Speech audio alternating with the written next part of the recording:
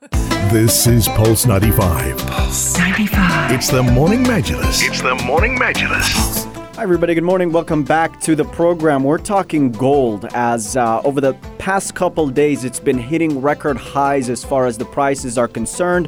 Some analysts attributing that to the fact that a lot of investors are nervous during this time of the pandemic and are seeking a safe place to put their money.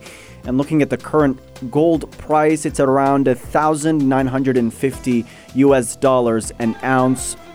And it's an interesting investment. Many investors shun it as it doesn't pay dividends or earn you any interest, but its price tends to go up in troubled times, such as the one we're in. And there has been a lot of speculation as to how high the price could get. Yeah, well, there's a lot of speculation surrounding it. This is for the first time since 2011 that we're seeing a sudden increase in prices of gold. So far, it's trading at $1,950.24 an ounce now. There has been a 0.40% drop. Reason is it's just the trading rate value at the moment. However, analysts are expecting that this could rise to as high as $3,500 in 2 years. A lot of people are saying that, and a lot of wealth management companies are saying that $2,000 it would be a benchmark before it can rise again.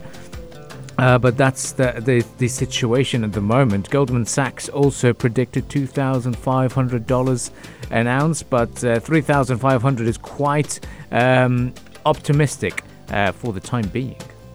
Yeah, and for people who need a bigger picture on how gold prices, why they fall and why they increase. As a rule, when the value of the dollar increases relative to other currencies around the world, the price of gold tends to fall in US dollar terms. It is because gold becomes more expensive in other currencies. Now, as the price of any commodity moves higher, there tend to be fewer buyers. In other words, demand recedes. So interest rates also affect the price of gold. When interest rates move higher, the price of gold tends to fall, and vice versa, since it costs more to carry the metal, of course. So all in all, U.S. economic data is a major driver of gold prices, also monetary policy, which is controlled by the Federal Reserve. Yes, indeed, Rania. And analysts are expecting that the price of the gold would surge even higher.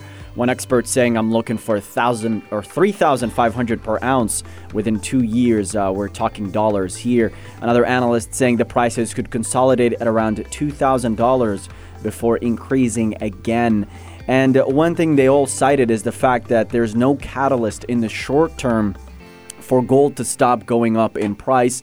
They said the factors that drove gold to the prices that it's in at the moment are still very much in place and would continue to precipitate that rise in the gold price as well.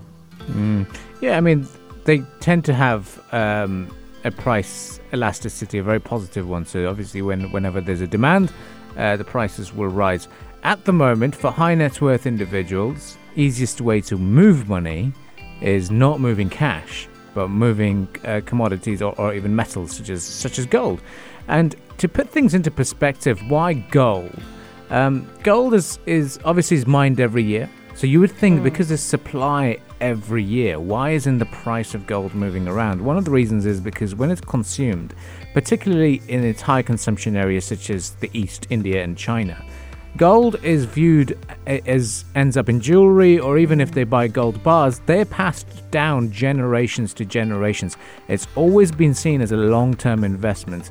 They always see it, now this is generalizing, because some people could be general traders, but the aspect is that they think, okay, if I've got enough gold at the moment, my children, when they get married, I'm going to pass on this amount of gold so that then it becomes easier for them to continue with their lives. And then the kids think, they pick it up saying, oh, I mean, I could sell it now and make loads of money, or I could save it for when I need it. And there's always this It won't lose its value. Yeah, and it won't lose its value. And to put things into better perspective, way back 2,000 years ago, Roman soldiers were paid in gold. You know, that was their salary. And it's a currency. It's always been viewed as it, and it's always been viewed as a a reserve as well, and Federal Reserve, and we've seen it in situations such as Money Heist, for example. The amount of gold that is kept by a country, and that just gives you a basic ground level explanation in terms of why gold. And it really is very interesting to see at this time. During the Great Depression, prices of gold did rise. And we are in a similar kind of a situation where people are looking to buy more. Another possible factor is, do you know how we can't go traveling? Yeah. We can't do this. But some people who are very, very high net worth individuals, they've had saved up a lot of disposable income. So they think, you know what, instead of flushing it down and invest or buying something useless, how about invest in gold? Yeah. That could be one reason. It could be one reason, but some might say beware fool's gold. But Warren Buffett is a notable opponent, or he's always attacked gold. He never invested in gold his life, he says.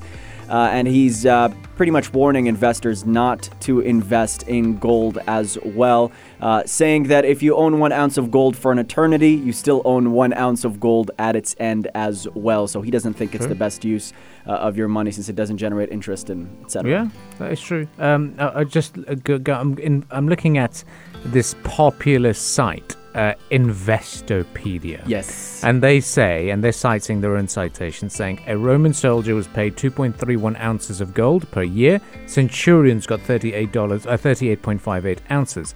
If we put things into perspective now, their salary is $3,700 per year. Right? And a U.S. Army private gets now 11 ounces of gold at current prices. To put things into comparison, inflation in the end dictates things. Yeah. So the annual investment growth rate of over 2,000 years is 0.08%. So you're not making much. Exactly. Technically. Warren Buffett could be right. Some people say, look, we're not looking at it as an investment. We're looking at it as semi-investment / gift / a little bit of a future to have some money.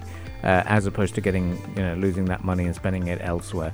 You can look at things both ways. It certainly is a very interesting time. But as of now, let's give you an update minute by minute. $1,949.10 is the current trading value for gold per ounce. There you have it. Up next, we've got more discussions to be had. India is reportedly blocking more apps in China in the wake of the TikTok ban. Why is this still happening? And does it signal worsening tensions between India and China as well? Stay tuned for that on Pulse 95.